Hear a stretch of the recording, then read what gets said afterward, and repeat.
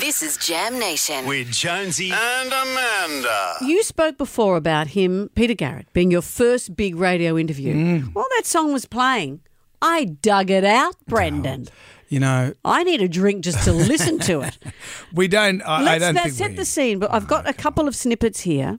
Set the scene. How old were you? So it was 1990.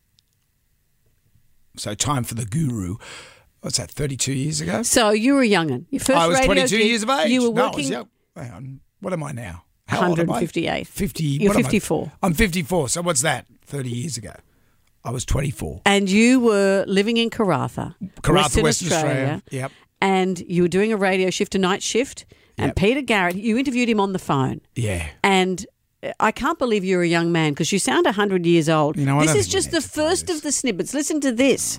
Right now I have the distinct pleasure of talking to Mr. Peter Garrett, who is the lead singer for Midnight Oil. Peter, how are you this evening? I'm fine, thanks, Brendan. Are you having a good evening so far? Yeah, well, it's kind of like less than evening where I am, but it's evening where you are. God. Gee, do Your tell. voice is unbelievable. Well, that's back when you spoke from the throat. I know, like it's a this. bit of a lisp, bit of it's one of those. There's no lisp. It's this. You do this. There's no Yes, lisp. you do this. And also, you said, how are you? No, really, how are you? And how are you feeling? And, awful. There's more. It was a big deal. Sure, and there's more. $25 is great to go and see a band, and it also benefits the kids up here of the Northwest, and kids are our future, so hell, we got to look after them, don't we?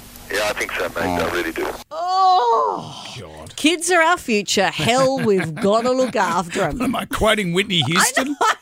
You're sounding like 100 years old. Do you want to hear some more? No. I do. Okay, Peter, this is the second final question in this list of interrogation, you might call it. Just pretend people up here have never heard of Midnight Oil. What would you tell a person that's never heard of Midnight Oil? What can they expect? Well, it's not country and western.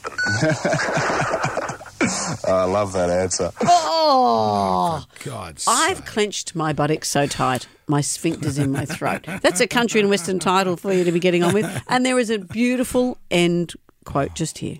Oh, well, Pete, I thank you very much for your time. It's been an experience for me. Pleasure, mate. Maybe we'll run into one another one day. Hey, I hope so. Yeah, I'm stoked. I've spoken to Peter Garrett. Hey, no problems at all, mate. Good to speak to you, and look forward to getting up there. And I never spoke to him again. Oh, that's not true. Imagine if you'd known that you'd become buddy I know him buds. now. I know him. That's kind of cool. Your voice is about 10 registers higher now. You talk like this. So talk like this. And there's no lisp. There was. Don't let me drag out some of your old stuff of you sounding like Clancy from Skippy. Mr. Hammond, in the future there'll be this. We'll be walking on water in amazing shoes. Oh, that sounds good.